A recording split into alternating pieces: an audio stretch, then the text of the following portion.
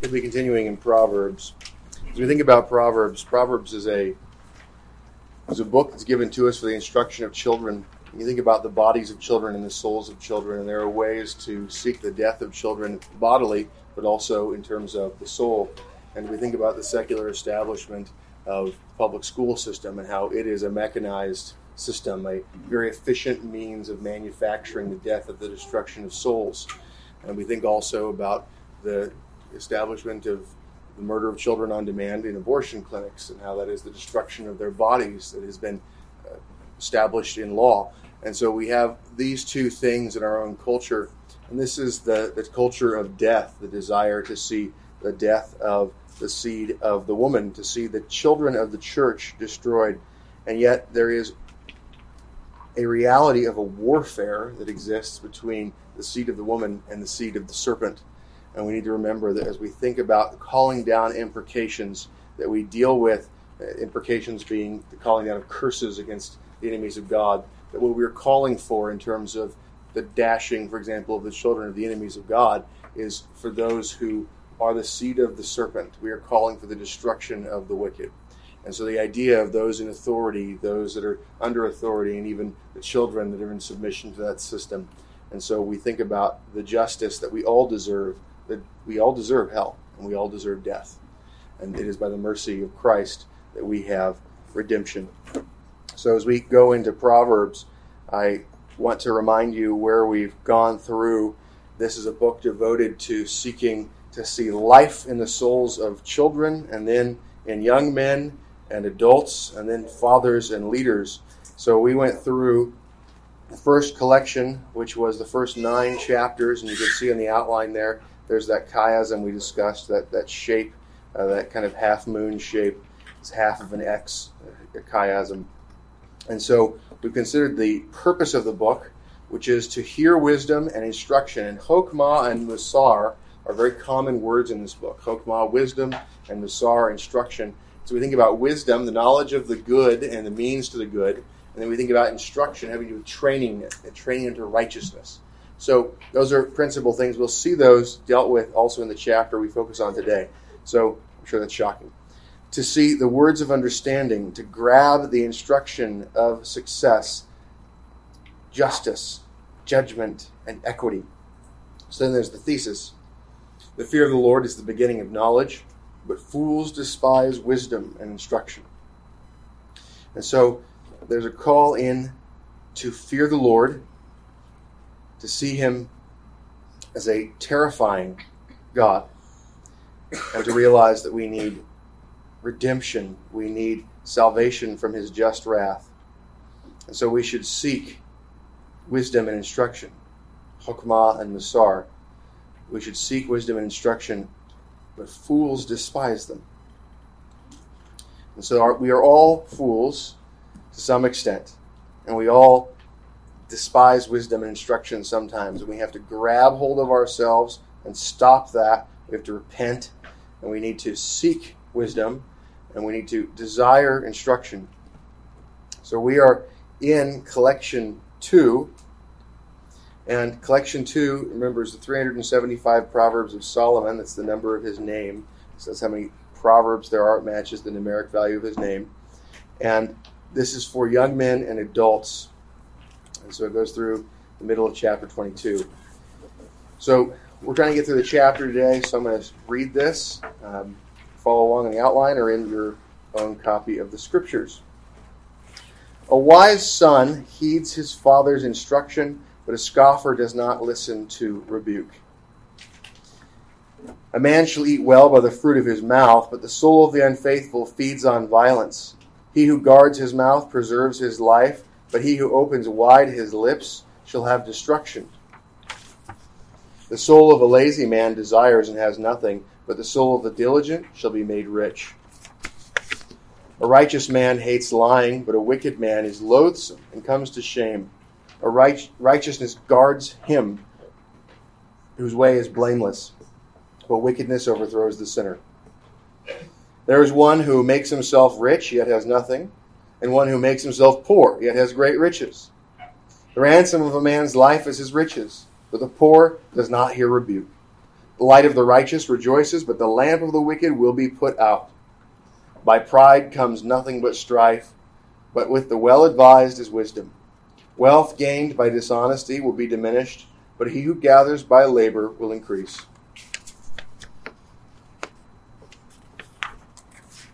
Verse 12. Hope deferred makes the heart sick. But when the desire comes, it is a tree of life. He who despises the word will be destroyed, but he who fears the commandment will be rewarded.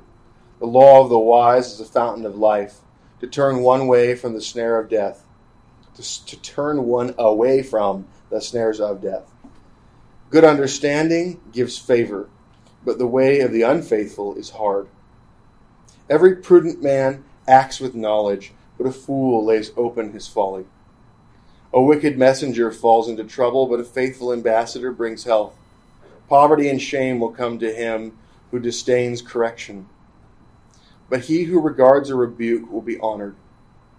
A desire accomplished is sweet to the soul, but it is an abomination to fools to depart from evil. Verse 20. He who walks with wise men will be wise. The companion of fools will be destroyed.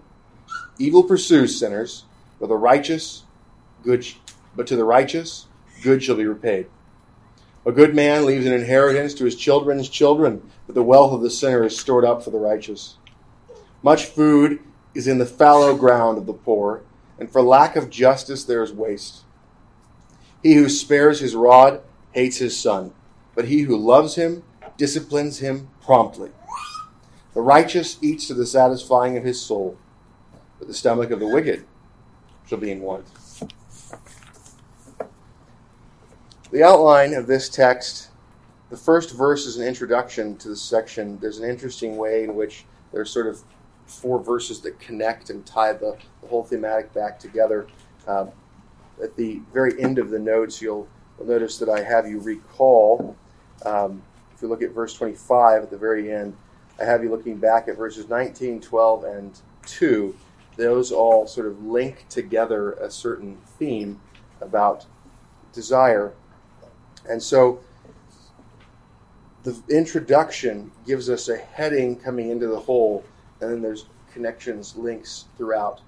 I did not have the time to display some of those links in the last 2 subsections. There's 4 subsections in this chapter of groupings, and I was able to get some of those laid out for you in terms of the way that there's sort of a structure in the subsections in the first 2. But in the last 2, I did not have the time to do so. But so there's interesting structures inside of this proverb, and I'll show you some of those as we move through the first 2 sections.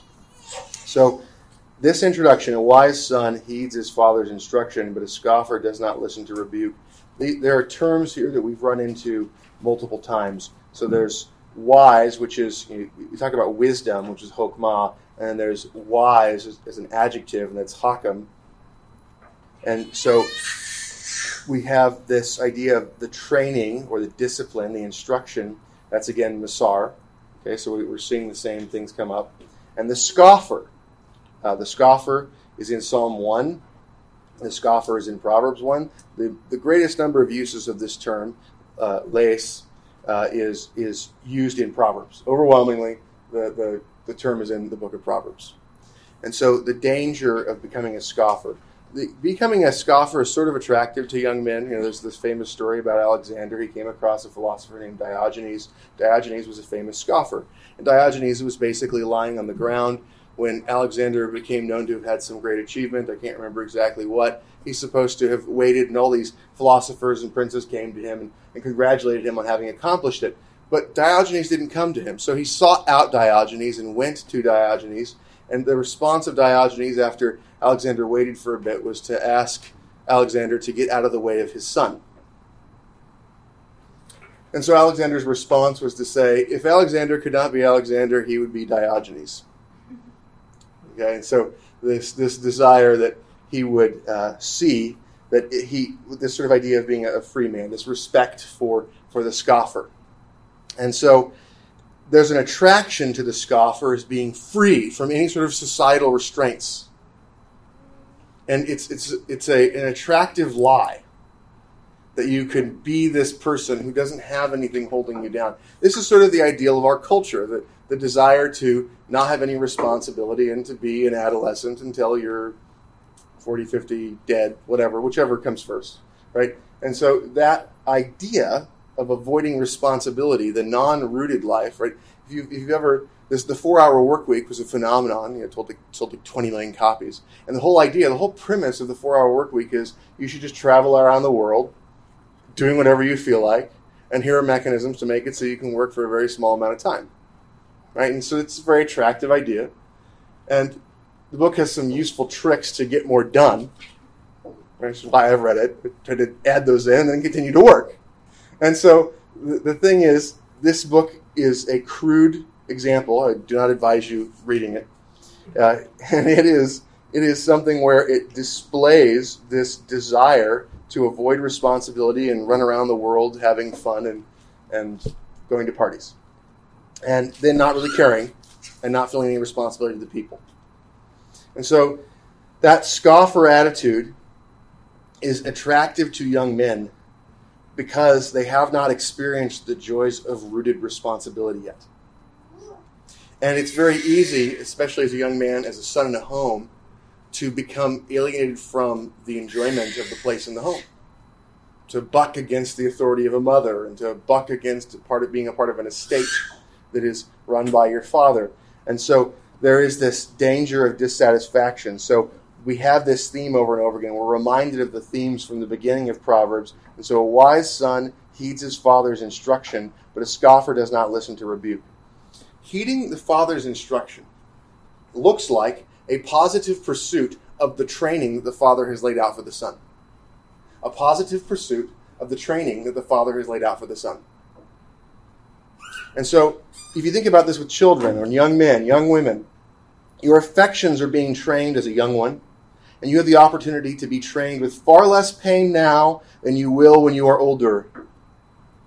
And so, if you seek to apply the training of your parents and seek to do what they are telling you to do, seeking to apply the things you were taught by your pastor, seeking to pursue the knowledge of God and the application of the law of God to develop your habits, the pain of correction now will be much less than the pain that will come later in life and all of the lessons of hardship that must be learned in between.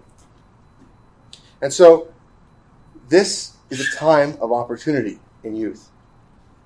Now, remember, when we see father, this, like the fifth commandment, is referring to lawful authority. So, honor your father and mother means honor legitimate authority. So, wives, do you seek to be trained in the word by your husbands? They're commanded to wash you in the word. Do you seek to make that easy for them? Do you pursue that training?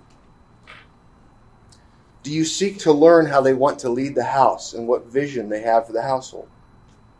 Men, as a pastor, I seek to train you men to govern yourselves and lead your houses and to be fit for office as well.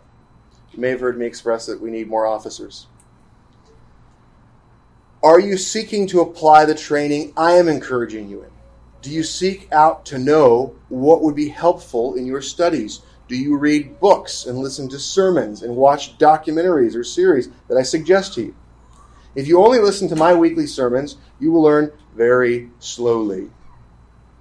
If you think me wise, then let me show you where you can get wisdom and follow the training that I counsel. Right? So the idea of pointing you to books, pointing you to resources, right? My first encouragement is obviously become used to the scriptures, morning and evening worship, right? Leading household worship. But the other idea, it's important that you see what has the church attained to. And so we look at the larger and shorter catechisms and the Westminster Confession as having captured the pastoral work throughout centuries leading up to the high water mark in the 1600s of the Reformation. And so making sure that you have what has been attained to clearly in mind and understanding the reasons for those things. And so that sounds like a lot. This is the purpose of life.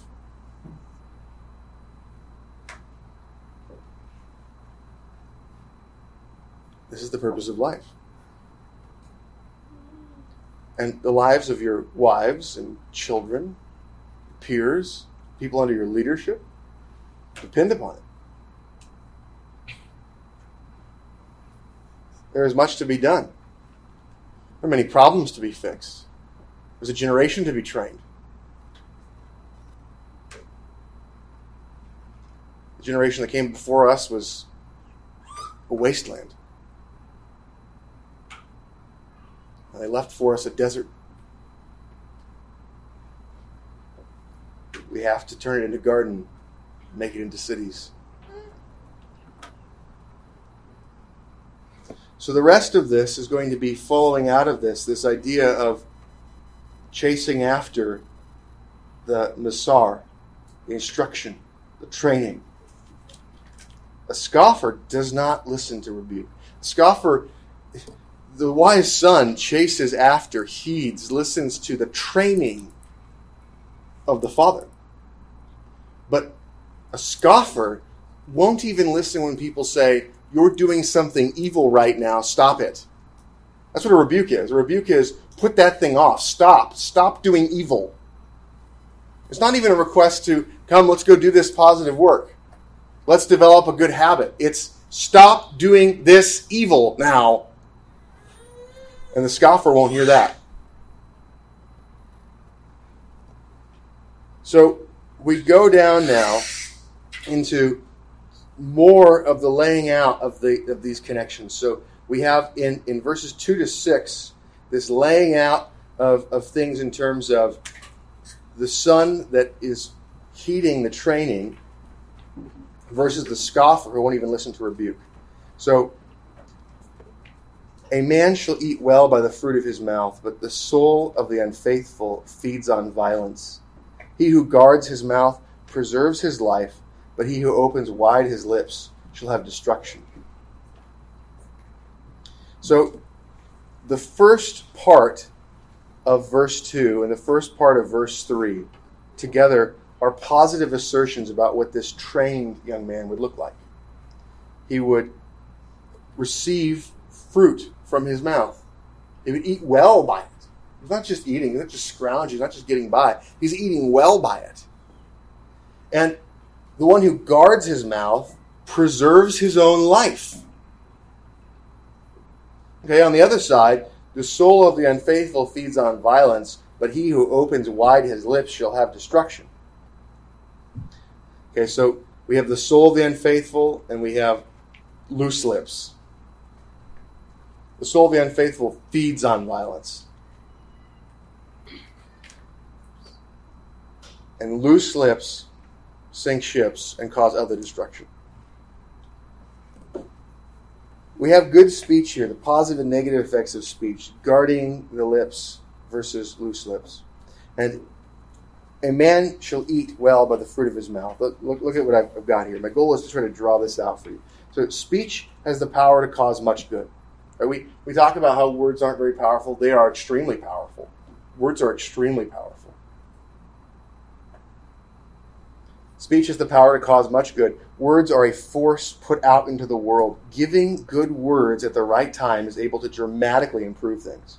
Speaking wisely creates value and blessings, and it removes curse. It causes friendships to form and reduces strife. It causes well-planned and executed labor, and it reduces toil. It stops unfruitful working. Teaching and correcting, which is a prophetic type of work. Partnership formation and the preservation of relationships, which is priestly kind of work. And the management of projects and people, which is a kingly kind of work. These are all done through words. They're done through words.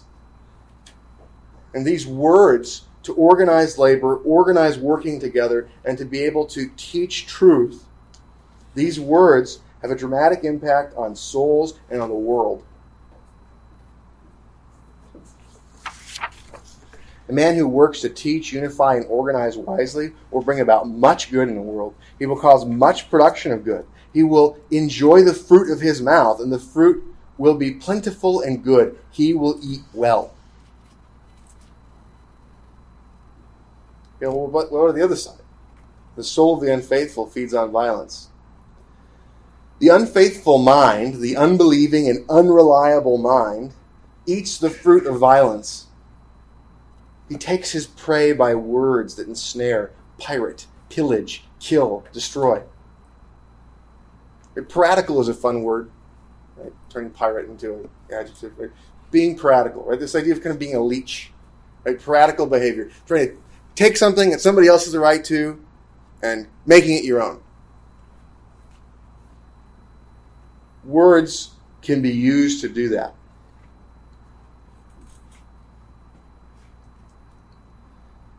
The unfaithful soul increases strife and toil.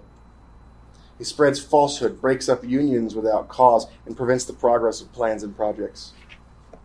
The amount of time spent on strife generated by the unfaithful soul, if it could be calculated, would be immense.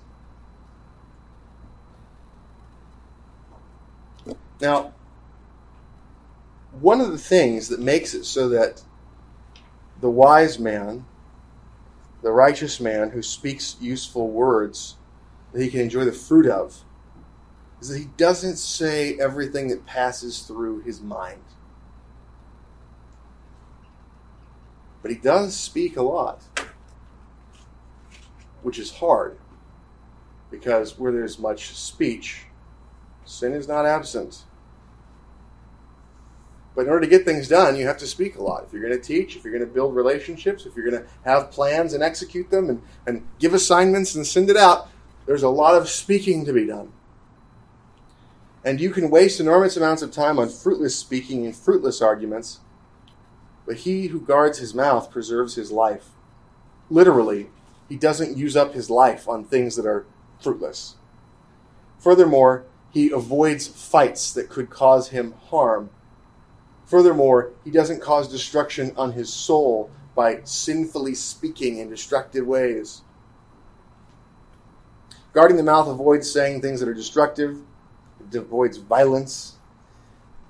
A careful choice of what you say and what you don't say. That's guardianship of the lips. Think of a guard at a gate or a door. He doesn't just stop entrance of everything. He doesn't say, nope, no entry, nobody's allowed in. He chooses what to admit. He chooses what to allow passage through. So you can have the idea of the one who has loose lips, who doesn't discriminate what to let fly and what not. And then there's the one who chooses carefully what to say. But he who opens wide his lips shall have destruction. Unguarded lips let just anything pass through. He who speaks all his mind will both cause and receive destruction.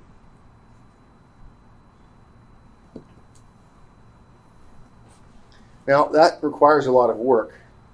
It's hard. James says if you can control the tongue, you can control your whole body. So, no biggie, right? Real easy. It's hard work. The soul of a lazy man desires and has nothing, because he doesn't do the hard work of controlling his tongue. The righteous, he eats well off of the fruit of his lips, fruit of his tongue. The soul of a lazy man desires and has nothing, but the soul of the diligent shall be made rich. And we were just given a lesson about having things and having them abundantly. I think that was back in, verse 2. A man shall eat well by the fruit of his mouth. So, this lesson about industry contrasting diligence and laziness. The soul of a lazy man desires and has nothing. Laziness comes from the despising of work and a rejection of the lawful means of fulfilling desire. Think about this. Being lazy, you don't lack desire. There's plenty of desire there. Being lazy people desire lots of things. Very frustrating. Soul of a lazy man desires and has nothing. Laziness comes from despising of work, a rejection of the lawful means of fulfilling desire. As a result, the lazy man has desires but does not do what is lawful to fulfill the desires. Foolishness rejects the means of obtaining what is good. Do you view work as good? Let's pause on that. ask yourself really now, do you view work as good? Is it good to work? Are you enjoying resting, enjoying the Sabbath day, but also not dreading having to work tomorrow? And so, if there's a dread for work, which I confess sometimes I dread the thought of having to go back to work, right? So there's foolishness there. If you dread it, though, you should rebuke yourself. You can have conversations with yourself, like me. And these conversations with yourself would be something like, you fool, why do you hate work? Do you not want to accomplish the things that are necessary for the glory of God? Do you not want to be able to fulfill your own desires? Do you want to fall into shame and destitution and ruination and other words that end with ation? And typically, at that point, get over it. But that's what you have to do. You have to tell yourself this is foolish. You have to rebuke yourself. So the lazy man desires and has nothing. Do you see how work itself is good for you and brings good rewards? How is it good for you? Do you see how work is enjoyable? Is there anything noble and enjoyable and beautiful in work? Do you see how it encourages righteousness, discourages sin, builds relationships that are worthwhile, and discourages friendships with wastrels, increases wisdom, and beats out foolishness? You work really hard for something and you waste your money. You go, oh, why did I do that? You associate the dollars with all the work you put into it. And what I got was this.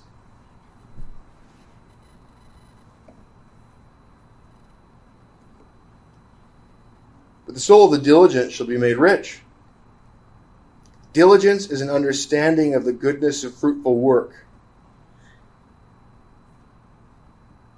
It does not love work for the sake of work. Work isn't the good. It loves work as a means to glorify God. Diligence builds wealth. Diligence finds decisive points. Points that are takeable with the current resources and that are valuable in adding strength. Their decisive points are force multipliers. Diligence finds decisive points, takes them, and then moves on to the next decisive point as a way of trying to move toward the ultimate objective of filling the earth with the knowledge of God as the waters cover the sea. Verse 5, a righteous man hates lying, but a wicked man is loathsome and comes to shame. Right? A righteous man hates lying, but a wicked man is hateful. He's full of hate and comes to shame. He's full of hate apparently for everything except for lying. Lots of hate to go around. Lots of loathing to go around. Insufficient for hating lying. Righteousness guards him whose way is blameless, but wickedness overthrows the sinner. So we're talking about evil speech. So the righteous man's attitude. The righteous man hates lying, and his hatred of lying causes him to be blameless, to avoid speaking in a way that's blameworthy. And he speaks good words. And the speaking of good words, if he takes up the speech time with speaking good words, there's not time for the speaking of bad words. When you're busy spreading the truth, there's very little time for spreading lies. This is the Pauling principle of put off, put on. You don't just put off. Putting off doesn't work. You can't just get rid of bad habits by saying, stop it, don't do anything. That's not going to last very long. You have to put on righteousness. You have to do the right thing. So righteousness guards him whose way is blameless. He hates lying, avoids lying by speaking good. Which means you need wisdom, so you know what to say.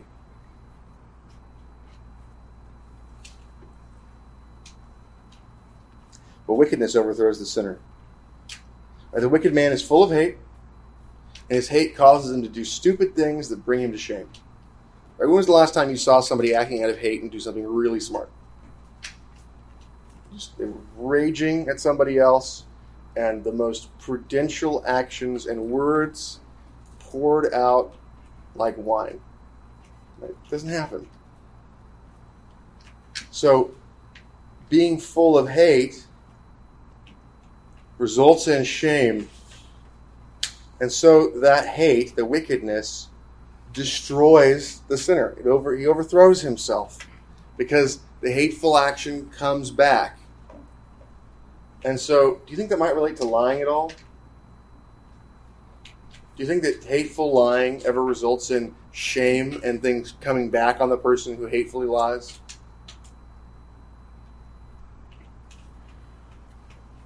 So think back through verses 2 to 6 now, on point 17. The amazing power of speech and thus of wisdom is displayed in the power of words to gather, unify, organize, and bring about accomplishment. Righteous leaders have an amazing effect, and the wicked can destroy much good. That's the conclusion of the section. To emphasize that, I want to actually now go back to points 15 and 16. What are all the things that were said of the righteous? The righteous hates lying, is diligent, guards his mouth, speaks useful truths. As a result, here are some inducements to action. He's guarded by righteousness, made rich, preserves his own life, and eats well. I find the food motivating. The wicked is loathsome, hateful, lazy, loose-lipped, and unfaithful. And as a result, he's overthrown by his own evil, shamed, poor, destroyed and destroying, violent, and taking in violence.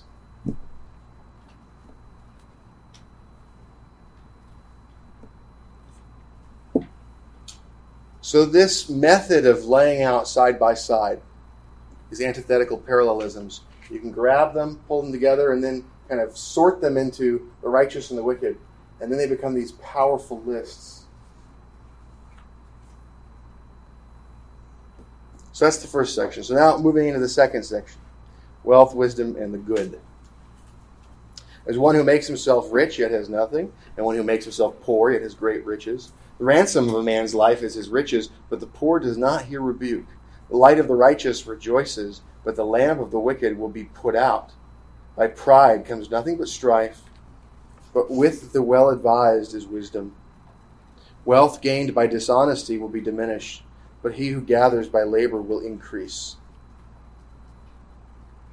So verse 7. Money without wisdom is poverty. No money with wisdom is a great possession. If you have wisdom but no money, you have a great possession. If you have money but no wisdom, you are poor. Now, reading through commentaries, there were a number of other interesting interpretations of this verse.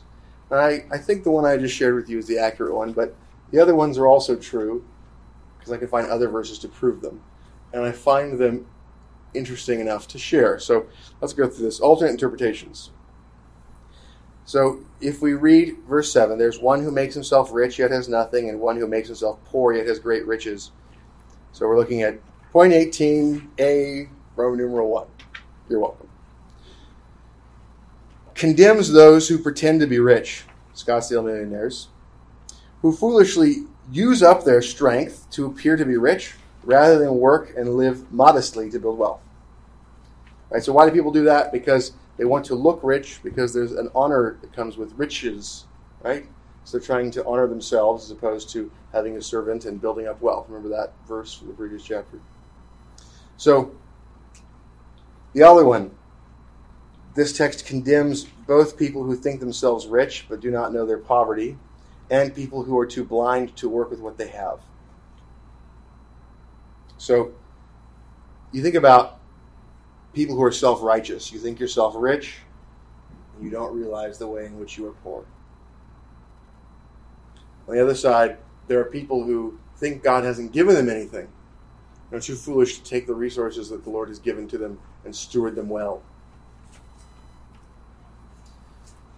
The third interpretation censures the leeching extraction from others to provide for self and commends the rich poverty of service, exemplified by Jesus and Paul.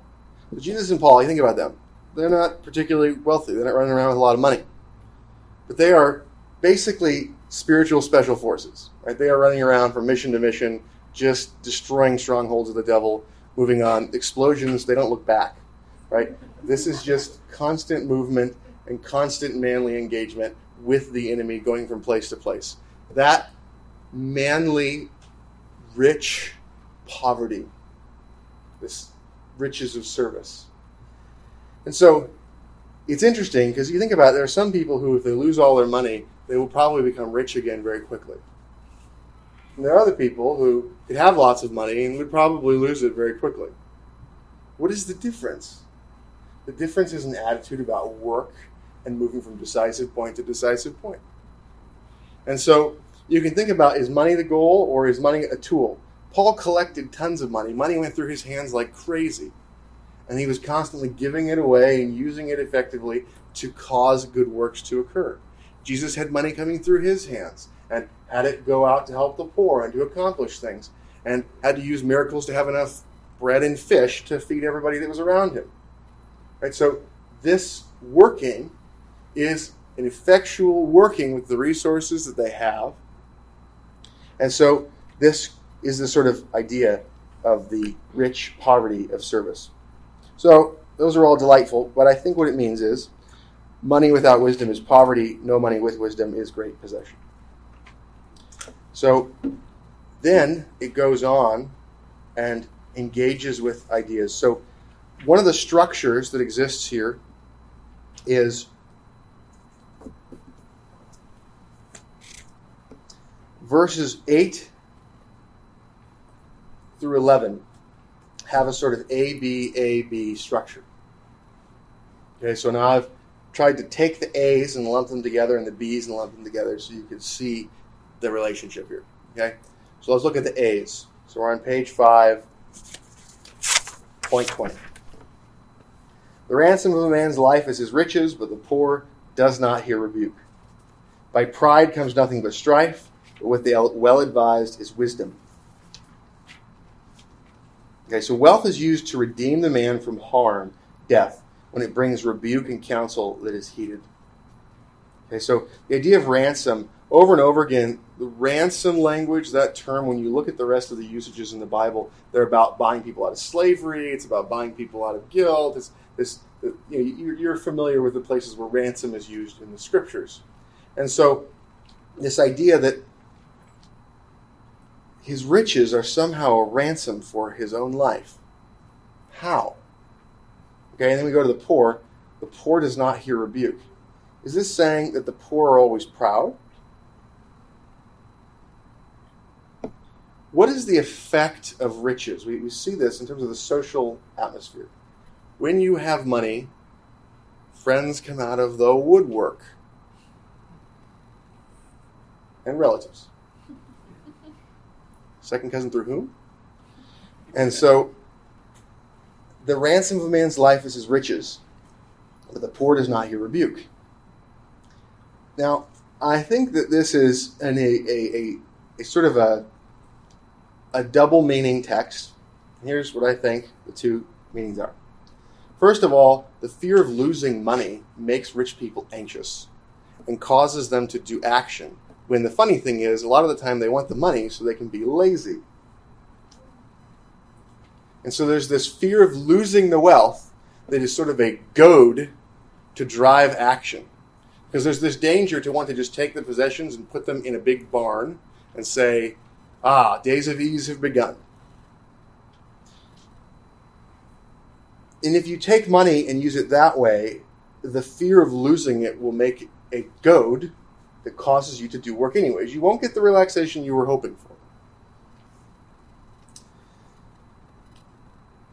On the other side, the money of the rich man brings people to him, and in that social sphere creates pressure and opportunity for rebuke and expressions of concern. And here's the thing. Even advisors that aren't particularly concerned for the well-being of the rich person are concerned about the loss of the money of the rich person, because the relationship with the rich person depends upon the money being useful.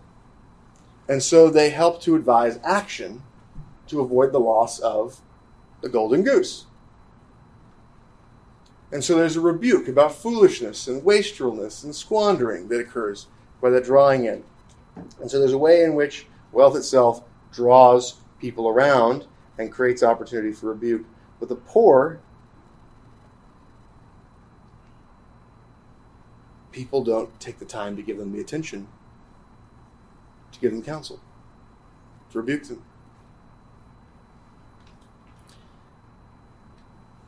Now, it's possible for the poor and the rich to be proud.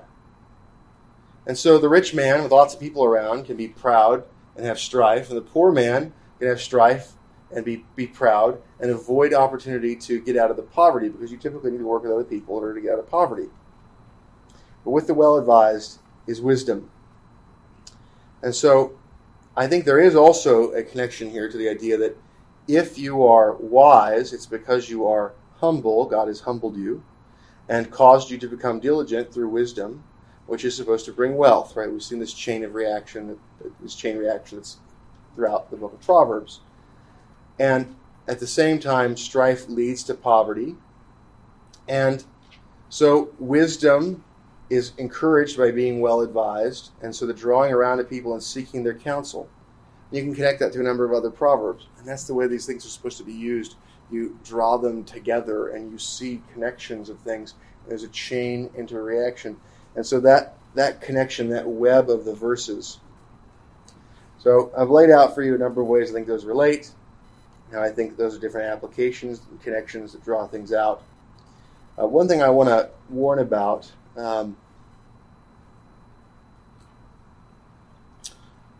point D, wealthy people who do not put their wealth to work become proud, petty, quarrelsome, and grasping. Have you ever known a rich miser? Right? Typically, that sort of miserly behavior comes from a sense of finitude of resources. And so when you're not generous and when you don't deploy resources and put them into risk, you have this sort of grasping attitude about the resources that you've got. And so the hoarding type behavior that's meant to make it so that you can rest and be at ease and happy and the life of the party, that type of thing disappears when money becomes your God. You have pride about having gotten the money. You're petty about making sure that little offenses that cost money are paid back. You're quarrelsome about money, and you're grasping at taking gain. Without work to do, sitting around enjoying the money, without work to do, men become ridiculous. And so work helps to encourage this attitude of plenty because it generates a flow of resources. Now the B set. The light of the righteous rejoices, but the lamp of the wicked will be put out. Wealth gained by dishonesty will be diminished, but he who gathers by labor will increase. Okay, so the light of the righteous rejoices. What's the light here? How does light rejoice? So you think about light, often it's truth in the scriptures. Okay, light here is talking about the light of the man. Jesus talks about the idea that the light of the body is the eye, and when the eye is dark, or to that man because of the darkness of his body, the rest of the body will be very dark. But the idea there is this idea that the eye is being used symbolically to reference the mind, and so the light of the mind is there. In the beginning of John, there's the light that lights the minds of all men. Elsewhere, we see light being referenced in terms of the thinking of the man. So this is the thinking of the man. This is the light of the righteous rejoices. The thinking of the man, the reasoning of the man who is righteous rejoices. But the lamp of the wicked will be put out. So wickedness is sort of covering the lamp, hiding the lamp, trying to put the lamp out. Stop thinking. Meaninglessness, boredom, guilt. Right? The removal of thinking results in meaninglessness in thought and action and word. And the result of that is a great boredom and a failure to act well. And so that results in want. It results in laziness. Not thinking, not having wisdom, not knowing what God has said, not getting the goal of glorifying God, not having good work to do results in boring, lazy conduct. And that certainly expands the sense of guilt and breeds frustration. And it results in these outbursts of foolish activity like seeking to gain wealth by dishonesty. Well, wealth gained by dishonesty will be diminished. But he who gathers by labor will increase. The light of the righteous rejoices. He thinks and he is joyful and he moves forward as a happy warrior to go to the next decisive point. And he tries to get the next thing done. And so he gradually gathers by labor. He increases gradually. He also increases in terms of the wealth of the mind, which, by the way, we were just reminded is more important than money. You have lots of money and no wisdom, poor. And so when you work, you are forced to apply the law of God. You are forced to engage with things. You have to deal with other people. And so you're pushed to deal with things, and you're pushed to study, to know how to answer, and to know how to behave. And so work drives you out to the edges. And remember, work doesn't just occur for pay. This is work in the home. This is the rearing of children. This is managing your own estate. This is dealing with your own property. This is helping other people with things without getting paid for it. Work causes this.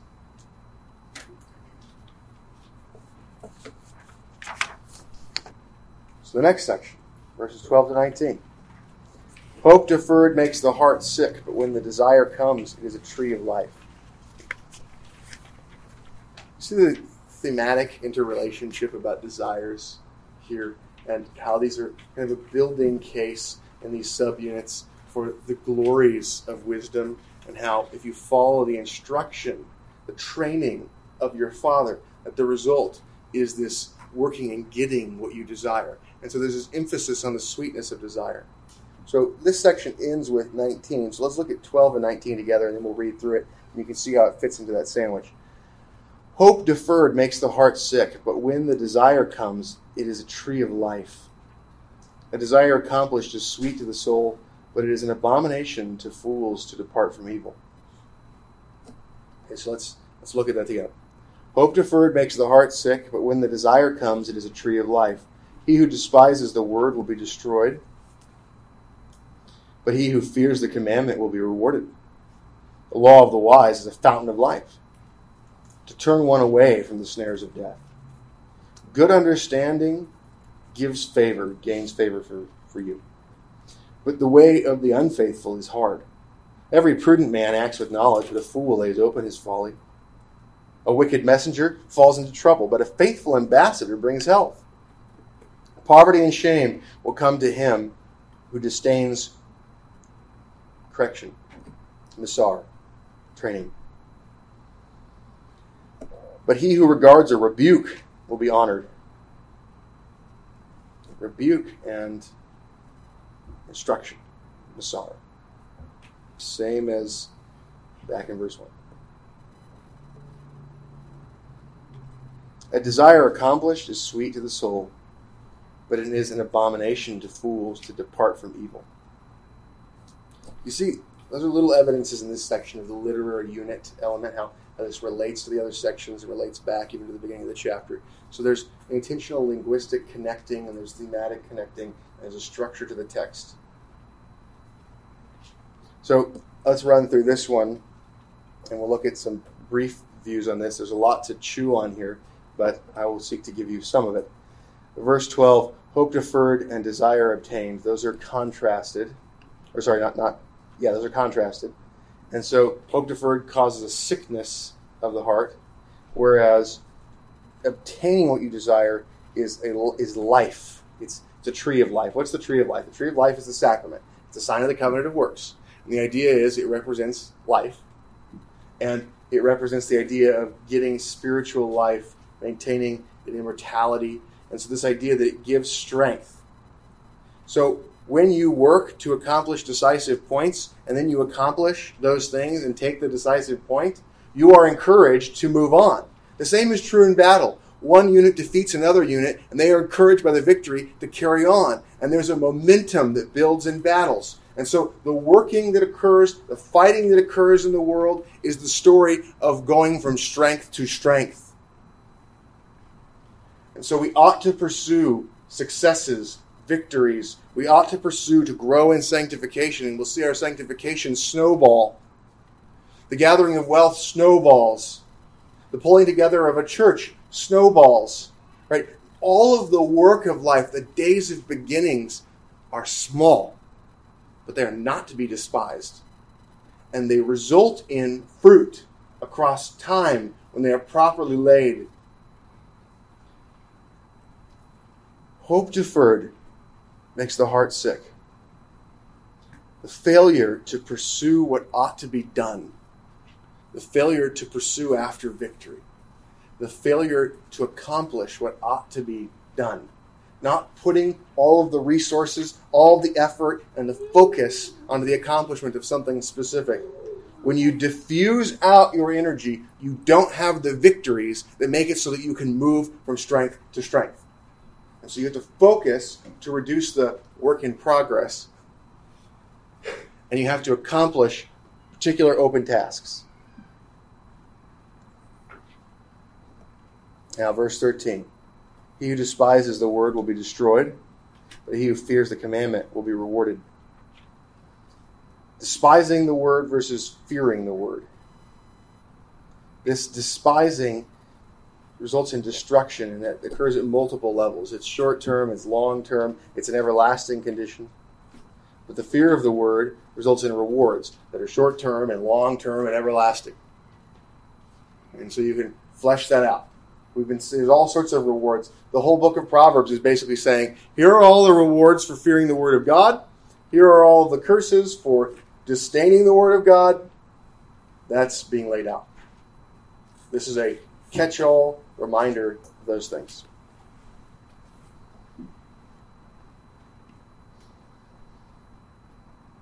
The law of the wise is a fountain of life to turn one away from the snares of death. So this connects in with 13. The law of the wise, the law, the commandments of the Lord. It encourages life. It brings life. So applying the law gives that strength. So accomplishing things is a tree of life.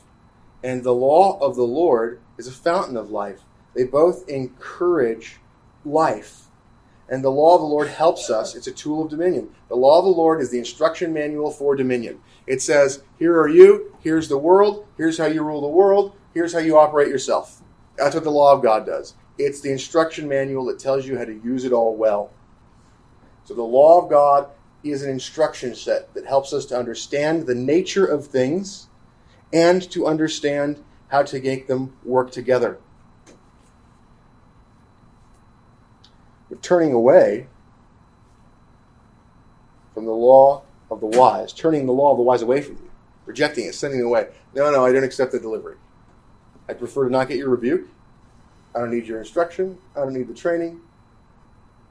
Refused by sender. To turn one of the laws of the wise away, right, that would be foolish. Instead, what we want is we want the law of the wise to turn us away from the snares of death. And so we want to make it so that we hear the law of the wise and in response to it, stop pursuing our own folly. Now, down in verse 19, it's an abomination to fools to depart from evil. The law of the wise turns away from the snares of death, but it's an abomination to fools to depart from evil. So that's why they don't want to hear instruction. They reject rebuke because they love their goal. Right? If somebody is dead set on pursuing sinful pleasure of some variety, then all the instruction about how to pursue the knowledge of God is going to be abominable to them.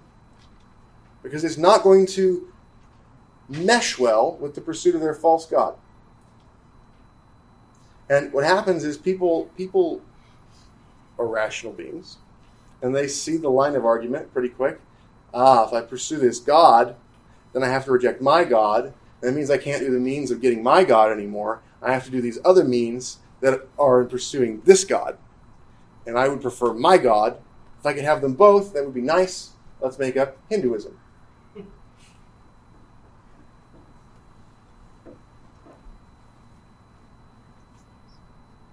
Verse 15. Good understanding gains favor, but the way of the unfaithful is hard.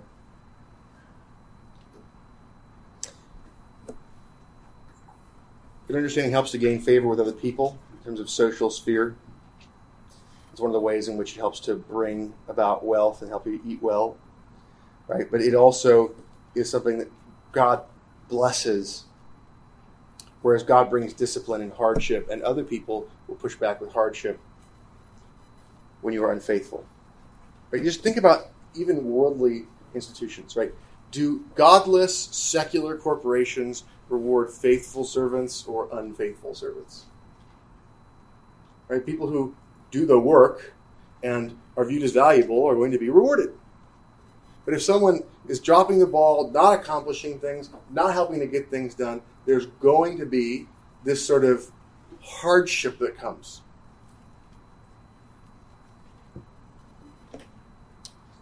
Verse 16, every prudent man acts with knowledge, but a fool lays open his folly. Prudence results in prudent action. Both it and its fruit can be seen by others. Folly results in foolish action. And that's how it shows itself, both in the action and in the fruit. Verse 17, a wicked messenger falls into trouble, but a faithful ambassador brings health. It is very hard to find faithful messengers. Look around at churches, for example. How many faithful ambassadors to Christ are there who preach the word without adulteration, with that being clearly the principal goal? But in other environments, have you ever tried to get somebody else to act as an intermediary to engage on things and the difficulties of that? Have you ever tried to have an order carried by somebody else, to have them try to get something done, and given, here's the goal, here's the order, make sure that's understood? So those sorts of things, the messenger makes a really big difference. The messenger makes a really big difference. A wicked messenger falls into trouble, but a faithful ambassador brings health.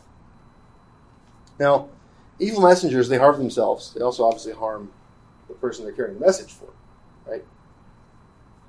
Righteous or faithful messengers seek to act like ambassadors and bring blessing both to themselves and to the person they're delivering the message to, and the person they're delivering the message for.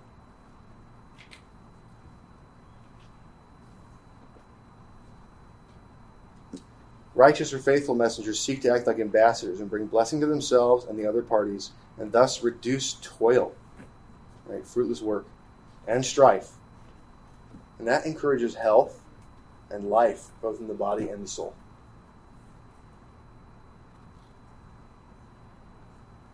Verse 18, poverty and shame will come to him who disdains instruction, but he who regards a rebuke will be honored. The rejection of musar, of instruction, brings shame and poverty. But the rebuke, the order to put off when heeded, will bring honor. Right? So earlier on we had the idea that the good son is going to hear the instruction of the father. He's going to heed it. He's going to pursue that training. And here we've got, look, if you reject even rebukes, how foolish is that? How folly-full is that, right? But just heeding the rebukes has a blessing with it. Right? Not even just Not even chasing hard after the training. Just heeding the rebukes has an honor to it. Have you ever witnessed somebody else rebuking a third party and the third party responding well? Did that make you think better of the third party?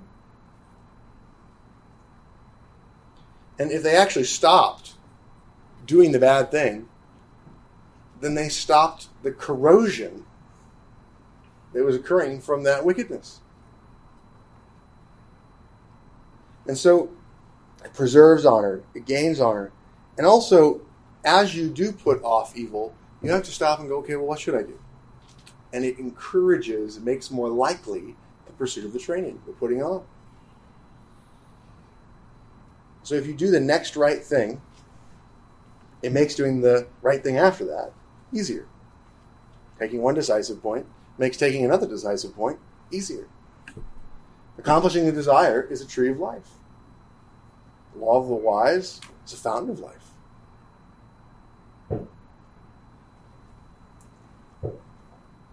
A desire accomplished is sweet to the soul, but it is an abomination to fools to depart from evil. Verse 19 loops back to verse 12. Right? Hope deferred makes the heart sick, but when the desire comes, it is a tree of life. Even though it is sweet to accomplish goals and be satisfied with a fulfilled desire, the fool will not depart from a false view of the good.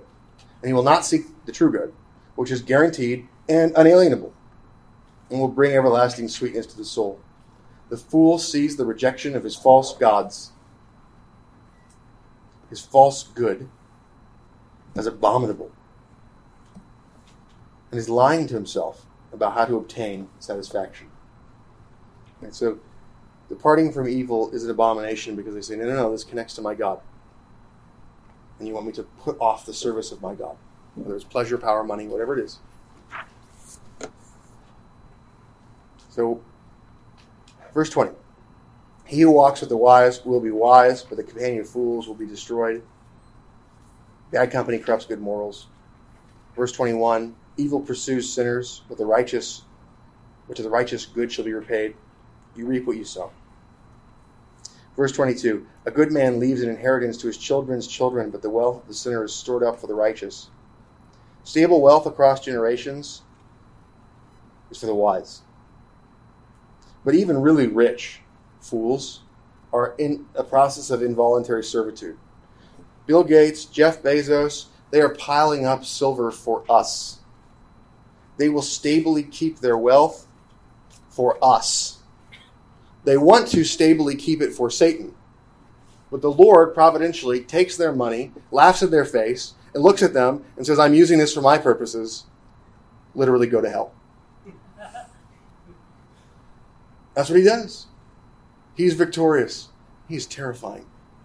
Jeff Bezos is laughable to him. These men have no power compared to Christ. He will vex them. He will laugh at them. They pile up silver for the saints. Their wealth is stored up for the righteous. Much good is in the uncultivated ground of the poor, and for lack of justice, there's waste. And for lack of justice, all of the gain that could be made from the possessions of the poor is swept away. Corruption prevents productivity. The application of the law of God in the civil sphere makes it so that the poor can generate wealth. And if there is not justice, if there are not courts that will defend the poor against the oppression of the rich, and if there are not courts that will protect the rights of property of individuals in the face of those who harm their rights, then corruption prevents the creation of wealth. It is a common thing in history for people in oppressive systems to not work very hard, but instead to seek to get whatever they could, eking out on the edges, and to steal the productivity that really was theirs, but they were enslaved. And so they take that productivity and they hide it. And they can't invest it. They have to dig holes in the ground and put it there. If there were a just system, they would work harder, their produce would be reinvested, and the result would be much more wealth. the biblical system of law and the protection of private property rights results in the productivity even of the poor. The poor are the ones that are most hurt by not having a system of justice. The restraining of evil is hardest for people with the least resources, which is why all of this, defund the police nonsense was effectively making it so that poor people were being abused by criminals in poor neighborhoods.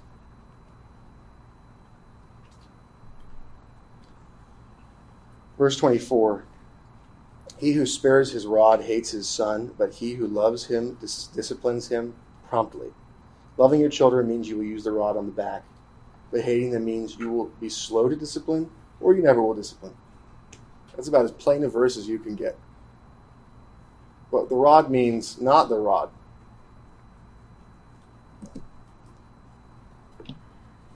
Verse 25. The righteous eats to the satisfying of his soul, but the stomach of the wicked shall be in want. Jump back up to verse 19. A desire accomplished is sweet to the soul, but it is an abomination to fools to depart from evil. Verse 12. Hope deferred makes the heart sick, but when the desire comes, it is a tree of life. Verse 2.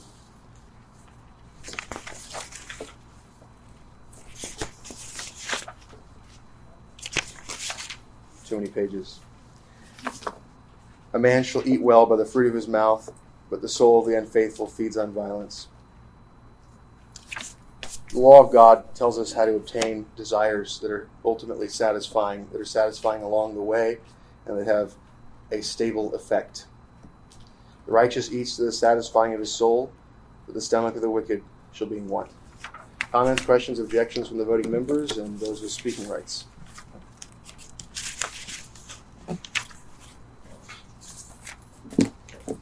Mr. Roberts? What do you do with a wise man who will not listen to rebuke? So, a wise man that won't listen to rebuke, right? You could actually have a relatively wise man, right, who's being stubborn in a particular circumstance. So, the thing is that a little folly is ruinsome to the wise. It's a fly in the ointment. And so, what has to occur if there's a wise man who won't heed rebuke is the need to apply increasing pressure by bringing witnesses to then rebuke, and then bringing before the assembly to bring rebuke. And if he's a wise man, those increasing callbacks, he will remember, settle out with my opponent before I come into the assembly and am shamed. He will remember, heed rebuke. He will think about the mouths of 2 or 3 witnesses, and maybe I should listen to these witnesses that are rebuking me together. So the increasing pressure of those things should bring repentance. And ultimately, if the wise man won't heed the rebuke, then you have to treat him like a fool, and he needs to be cast out of the assembly.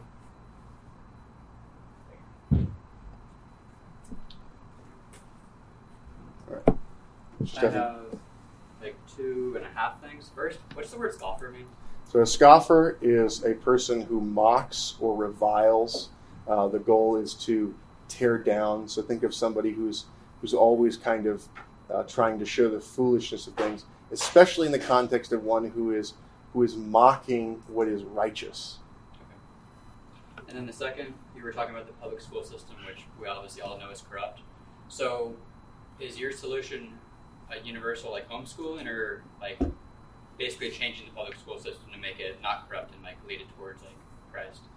So the state has no role in running schools. It is a usurpation of the authority of private individuals and the home. Schools can be formed by partnerships between homes and individuals, and homes have the right to school their own children. And so private education, and that takes the form of partnerships or tutoring or of homeschooling. And the same thing that the state is doing, except that it's extracted unlawfully wealth to pay for the educations of other people and teaches the established religion of secularism. Right? So that is the problem. So the solution is we should sell the public schools to the highest bidder, and many of them would turn to private schools. So I wasn't talking about the state getting involved, more of like the churches kind of getting involved. Like it used to be like before, pretty recently, it was like basically like local communities had like their own curriculums, right? Like is that kind of what you think would be the best, or like everyone just basically like homeschooling their kids?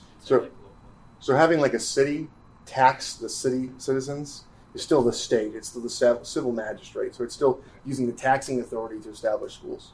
So the school system, whether it's locally run or whether it's run at the state level or whether it's run at the federal level, wherever that is, it's an unlawful taxing and a usurpation of parental authority and of individual, private, voluntary exchange. Okay. And the last thing on hate, you were the way that you made it seem as hate is always bad.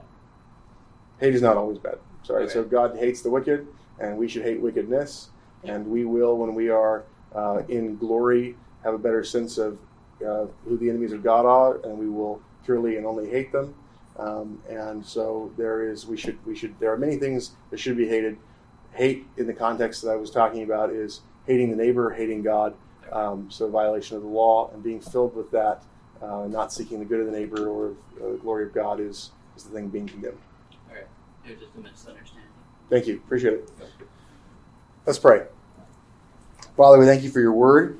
I thank you for the clarification that just occurred and for the questioning. I ask that you would cause the truth of your word to be made known, and I ask that you would help us to grow in expressing the fruits of wisdom. I pray this in Christ's name. Amen.